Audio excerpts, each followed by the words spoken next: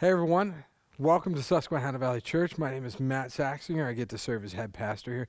Hey, we want to say happy Easter to you, and we're praying that this is going to be an incredible Easter no matter what. For some of you, this is the first time you've ever not been in church on an Easter Sunday, and I want to say to you that this is still going to be a great experience because it's not about us, it's not about where we are, it's about where Jesus is, that he's resurrected. For some of you, this might be the first time you're ever joining us and checking out anything to do with church on Easter. Welcome. You're glad that we're glad that you're with us. See, here's the deal. Like, Easter is synonymous with resurrection in our minds. It's about the fact that Jesus came. He lived as a man. He was on earth for 33 years doing the things that God the Father wanted him to do. One of the things God the Father wanted him to do was to die in our place. But the good news of Easter is that death did not keep a hold on the Messiah. Jesus came back to life, which places him in an entirely unique role, completely distinct.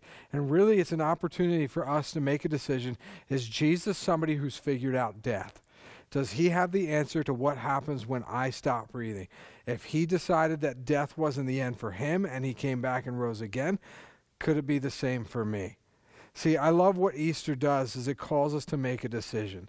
Is this something where God is and has done something? Or is this something where, no, it's just been made up? It calls us to make a decision. And that's what the Bible does when it presents these things. It presents facts about who Jesus is and what he's done. And we're going to talk about some of those things today. But the one thing that I want to say up front that I don't think you can do is I don't think that you can just kind of spiritualize the resurrection of Jesus. I think it either happened or it didn't happen. I don't think you can come from the perspective that this just kind of happened in this metaphorical, symbolic way, almost like it's like, they saw this image of Jesus, they had this vision of Jesus, kind of like this Simba, Mufasa, Lion King scene where he sees him in a cloud. What the Bible does is it offers an account of a very physical resurrection of Jesus. The Messiah came back to life. He sat down and he talked with his followers. He taught them. He ate food with them. He even went for a walk with them. Everything he did was very physical. And what it's doing is saying that this happened. Jesus was dead. Now he's not anymore. And he's walking around. He's teaching and he's doing the things that he did before he died. In fact, at one part, there's even a moment where one of the disciples says, Jesus, is that really you? Jesus says, why don't you come on over? You can touch me. You can see I'm alive because a ghost doesn't have flesh and bones like I have. See, Jesus is trying to say, and what the Bible's trying to say, is that while he was dead, he's not dead anymore. And that's great news for those of us who believe. And it really presents everybody with this opportunity to say either it happened or it didn't happen. To treat it like it's just some sort of spiritual analogy would be like watching the evening news and saying, well, that traffic accident that was awful and took the lives of a lot of people, that was just a symbolic representation of all the tragedies in humanity. No, I don't think anybody's going to look at that and say that that's the conclusion. It either happened or it didn't happen. I can get it can be one or the other, but what we're looking at with the Bible is the way it records it. It records it like it's fact, like it's news. What is it to you? Did it happen or didn't it happen? And if it happened, then it's not just a claim, it's actually a call. It's a call for you to look at it and to say, wow, there's something about this that's so incredibly unique that I owe all of my thought, my attention to figuring out that if it happened or not. And if it does happen, it calls me not to just to be aware of it, but it calls me to be invested in it. It calls me to find out about it. It calls me to get to know Jesus personally. That's what this does. It's a call to center your life around who Jesus Christ is. That he's not just some guy, but he's a guy that figured out death because he's God himself. Look, my hope for you as you watch this is not to necessarily persuade you intellectually and analytically that the resurrection of Jesus happened. I think you could look into that on your own. What I want to do is I want to more walk you through what I hope is an experience for you. I think God convinces us of his reality through a spiritual experience, and I hope and I pray that you have that in this time. That as we talk about the power and the love behind the resurrection of God and how it's not just for a bunch of people several thousand years ago, but it's for you right now, I hope it becomes very real and very powerful for you. I don't think you should say, sorry, God, I wanted a more analytical approach for you to reach me. If God chose to reach you through a spiritual experience, I think that's powerful, and I think whether or not you like it, you got to deal with it, and there's a God who loves you and cares about you. See, I think there's a lot of pain in this world, and I think we try to fix that pain through all sorts of different things. I think we run to fixes. We run to things that we can watch to make us forget about the pain. We run to things that we can eat to make us forget about the pain.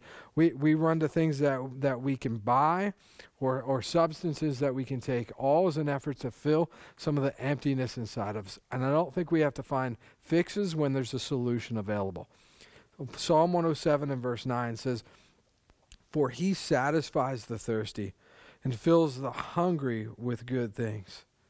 See, if this is not just this false claim, this made-up thing, if this is true and Jesus actually lived after he stopped breathing, then I think there's a part of us that goes, wow, maybe he can just not solve the problem of death, but he can solve the problem of why life is the way it is sometimes.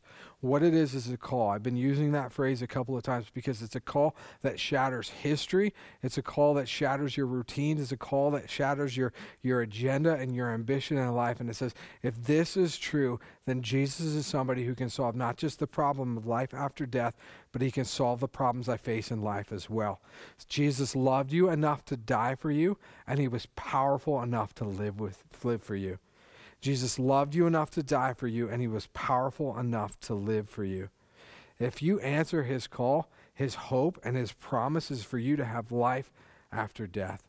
As we talk about this reality this morning, I just want us to pause and pray and let God do something in our hearts. Father, I thank you for this time. I thank you that we don't talk about something that was, we talk about something that is. It's interesting, Lord, we often talk about people who've died, but we speak about them in the present tense. We speak about them as if they're still with us, they're still a reality, and they still have thoughts and emotions and feelings.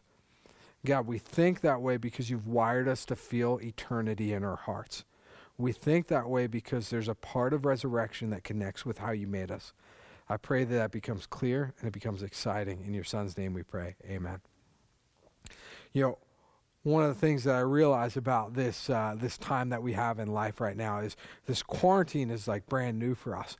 And we find ourselves thinking and saying things that we never thought we'd say before, never thought we'd think before. But even just like telling my kids, hey, put your backpacks away, school's over.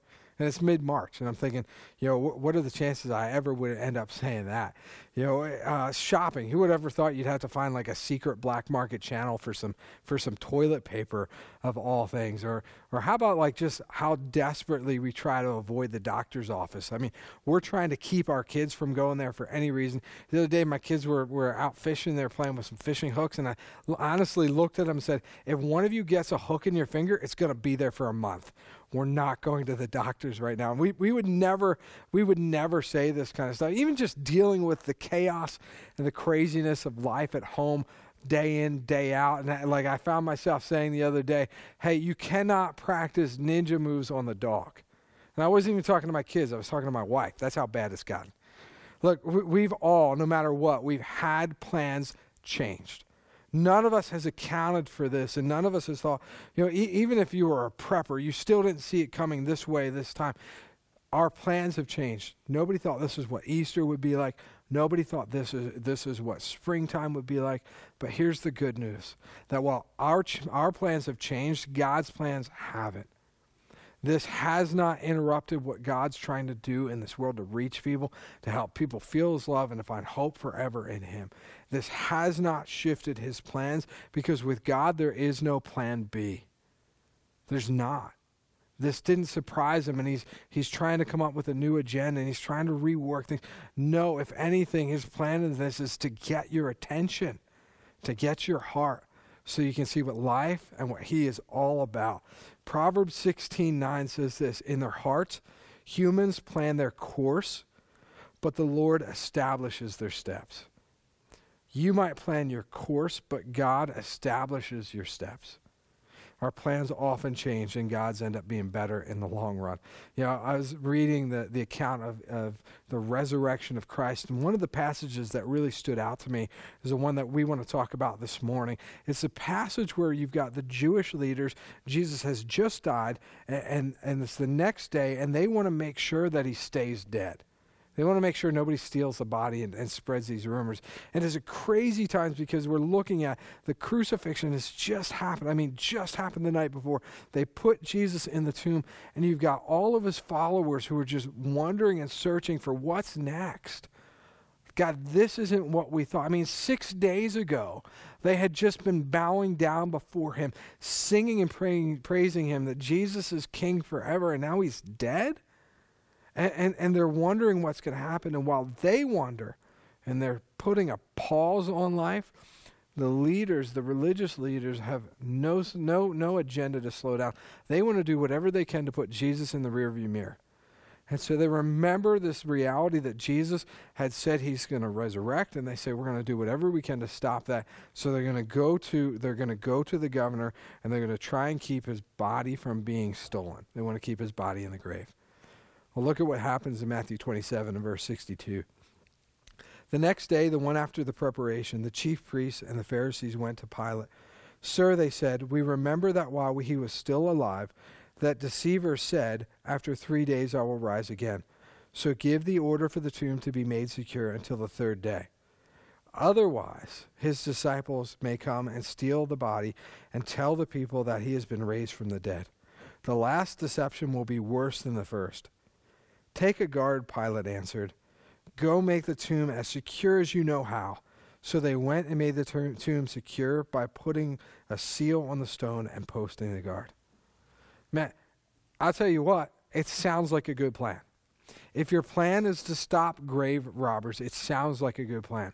They thought of it all the way through. We'll have a guard, we'll have them posted, we'll have the governor's approval. This is going to be a difficult thing. This is going to be an impossible thing for anybody to make it look like Jesus was resurrected. You know, if you look into the account, they had a lot of motivation for why they did what they did. I mean, historically, stopping a resurrection appearance, like stopping any glimpse of that would have been the most historically important event for them. They would have put every effort into stopping this because in their minds, Jesus was the most blasphemous, most religiously rebellious individual to ever walk the face of the earth. And so any cost to get him to not even look like he resurrected was worth it to them. So they go to Pilate, they appeal to his kind of selfish side and all of it, which everybody who talks to Pilate ends up doing. And they go to him and they say, can we have your seal? Can we have the Roman seal of approval on this? Which in other words, what it meant was on this tombstone that was covering the tomb, they would hang a rope that had a clay symbol on it, and on that clay was impressed the seal of the Roman Empire. And then we'll throw in some Roman guards for good measure. And what it meant was, if you were going to break the seal, if you disobeyed the guards, you were going against the emperor of Rome himself. And if you did it, if you took the body, your body would end up on the other side of that tombstone. In their mind, that was a good plan. Pilate says, as secure as you know how. And that's as securely as they knew how to stop humans from doing something in that setting. The problem was it wasn't anything close enough to stopping God from what God was doing. Proverbs 21 and verse 30 says, there's no wisdom, no insight, no plan that can succeed against the Lord. I mean, they had the wisdom, they had the plan, they had the insight to stop any person, but the problem is there's none of it that's going to succeed against God's. Roman soldiers and a stamp are a nice idea if you're just dealing with some run-of-the-mill people trying to rob a grave, but they're trying to interrupt the plans of God. And what happens is their efforts, their intentions, their stubbornness, all they do is to serve to tell a greater story of how much God is capable of. And their stubbornness, their resistance becomes the backdrop for God's miracle. Yeah, I find in life we tend to fight against what God wants. And maybe you're checking in with us, and this is all brand new to you, and you're just wondering because this whole quarantine stuff has you thinking, like, what if it's real? Man, I love you. It is real. It is true. And the stubbornness of our hearts that wants to resist against God just because we don't like the idea of someone having say in our life and someone we've got to be responsible for or accountable to or somebody we've got to answer to, that stubbornness is part of God's plan one way or the other. Your stubbornness either serves as the backdrop for the miracles that God's doing, or your willingness can serve as the foreground for what God wants to do. Either way, you're going to be part of the story. Stubbornness either shows how great his glory is, or willingness shows how great his glory is. Both of them tell the same story. The only difference is what role you play in it. And man, I don't know about you, but in the times that I've lived against the flow of what God's doing, it's been exhausting. A couple years ago, my wife and my father-in-law and I, we went kayaking, and the put-in that we went to in the river was great and it was convenient, but the place we wanted to go to was about a quarter mile, half a mile upriver. And so I had the great idea that, well, we'll just put in there and we'll paddle upstream and it won't be that difficult. And I don't know about you, but if you've never done that before, what I realized very quickly is when you paddle upriver, that is the definition of going nowhere fast. I mean, it is exhausting to try and travel any distance when you're paddling against the flow. Some of us in life have been going nowhere fast. And it's not because things circumstantially haven't been going our way or career-wise haven't been going our way. We're going nowhere fast because we've been going against what God's trying to do in this world. And man, if you think paddling up a river is exhausting, you have no idea compared to living against the current of what God's doing. By all means, I appeal to you, man, don't live with stubbornness against God. Live with willingness and favor Him. Why not play a role on a side that puts you on the winning side, a side that's capable of resurrection? Stubbornness or willingness both play a role in what God's doing, and they play a role in which side you end up on. By all means, there's wisdom that says, let's end up on the side that follows after what God wants to do in this world. If you think about it, why wouldn't the Jewish leaders have had an entirely different perspective of the events? Why not say, hey, we're gonna make sure that nobody steals this body, but we're also going to be sitting outside the tomb on the third day in a chair waiting for the best view of a resurrection if it happens. Like just in case this whole movement we're trying every which way to stop, just in case this is actually not just a movement of a guy, maybe this is a movement that God's behind, just in case, I want to see it. Like I want to get to know this God who's capable of this. They're so afraid of a mock resurrection that they don't have any room in their hearts for a real one.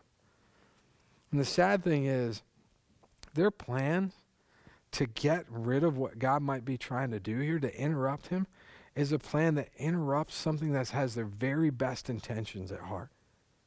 This is God doing something incredible, even for them. Because as much as they hated him, as much as they didn't like what he said or what he taught, if he lived after he died, there should be a part of him that says, whoa, wait a second, maybe that means something for me. Like maybe I have a role after the tomb. Maybe I can walk again. Maybe I can eat again. Maybe I can talk and have a good time with people after the tomb, because there's a God who lives after the tomb. You know what this would be like? This would be like if a world-famous chef said he's going to make you your favorite meal, and he's got the finest ingredients, and you just happen to be starving. It'd be like you saying, no, and I'm going to do anything I can to stop you from making that meal. But it doesn't make sense. It's for your benefit. The resurrection is for you. It's to give you hope. The idea to interrupt this would just be, it would be against what we should desire. You think of the nicest thing that anyone's ever done for you. Maybe they got rid of a debt for you, or maybe they saved you from dying physically. None of it compares to the kindness and generosity of God here. That he goes, look, you're dying and you're destined to die, and you're going to die and be dead forever, or I can come and I can change that and you can live forever. The kindness of God here. Look, if there's a part of you that doesn't want to believe this, I really think you got, Proverbs says a wise man learns the depths of their soul. Learn the depths of your soul right there. Why don't you want it to be true? The Jewish leaders would have been incredibly wise to sit down and say, why don't we want this to be true? Not even just why do we think it's not true, but why don't we want it to be true? If you receive it, you receive endless grace and endless life from God. Why wouldn't you want that to be true? Romans 4 and verse 25 says, Jesus was delivered over to death for our sins was raised to life for our justification. Why wouldn't you want that to be true? As a father, my wife and I, we try to do some things to instill certain values in our kids. We want them to have fun no matter what. We want them to be tough. Like if something goes wrong, if they get hurt, we want them to be tough. We want them to be able to deal with difficulty in life. One of the things that's important to us is we want our kids to be thankful. So there's times where we'll stop them and we'll say, hey, did you appreciate that? Did you enjoy that? That person didn't have to give you that. Does that make you happy? Because what we want them to do is we want to train them to see reasons they should be thankful. We want them to stop just thinking about how things are for them and say, wow, this is really great that it is this way. I'm thankful and I'm appreciative of it. Look, what could you ever dream of that would allow you to be more thankful and more appreciative than the fact that God himself died in your place? He took a death sentence and gave you the opportunity for life forever. And it's not even like you've got to earn it. Jesus goes, if you believe in me, you live after you die. Paul in 1 Corinthians 15 is recounting this all, and he goes, don't forget what's most important, that Jesus Christ died just like the scriptures predicted he would. And then he lived just like the scriptures predicted he would. And whoever believes in him has life forever with him. There's nothing, absolutely nothing that you could be more thankful for. The resurrection, Easter, is this call to live with an astounding sense of gratitude. I mean, you should wake up every morning and go, I'm thankful. Like, even if I'm going to die today, I'm going to live today. It should be the silver lining in every single tragedy of life. Romans 2 says, don't you see how wonderfully kind, tolerant, and patient God is with you? Does this mean nothing to you? Can't you see that his kindness is intended to turn you from your sin? He's so kind. Did you enjoy that? Are you thankful for that? He didn't have to do that, did he? And we've got to train our hearts to be thankful. And that thankfulness, it leads us to change our attitude and to change our actions. So the Bible has a word for that called repentance. You might have heard that in this old school religious sense. And let me tell you what it means. Repent means that you were doing one thing and now it's time to do another. That you thought one way and now it's time to think another. That you thought God was angry or he was distant, and now you realize through it all he actually was close. You thought he was impatient, but he's patient. You thought he was somebody to forget and somebody to overlook, but now you realize he's not. Because he's been kind.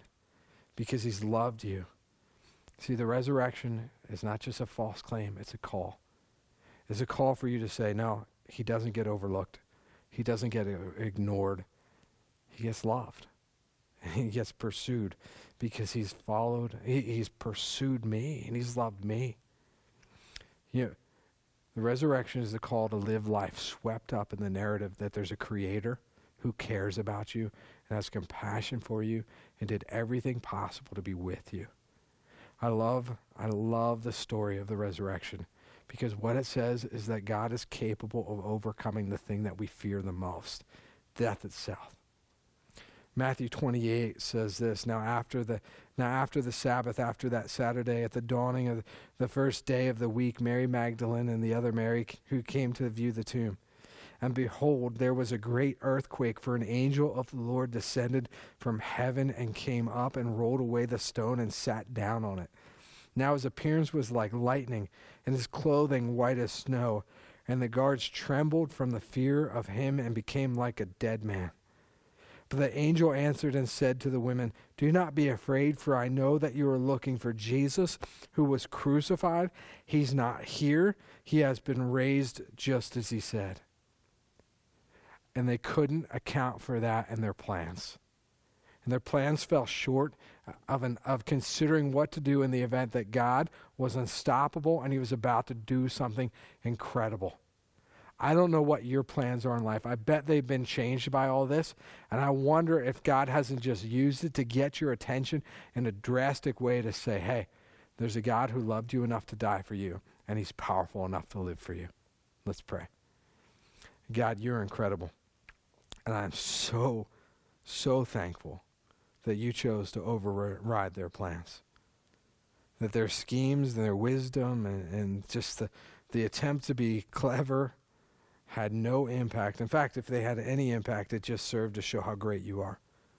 And God, in our plans, in our journey, I pray, Lord, that our stubbornness would change and turn into willingness, that despair would turn into hope, and that fixes would turn into solutions. You're incredible, and we love you. In your Son's name we pray. Amen.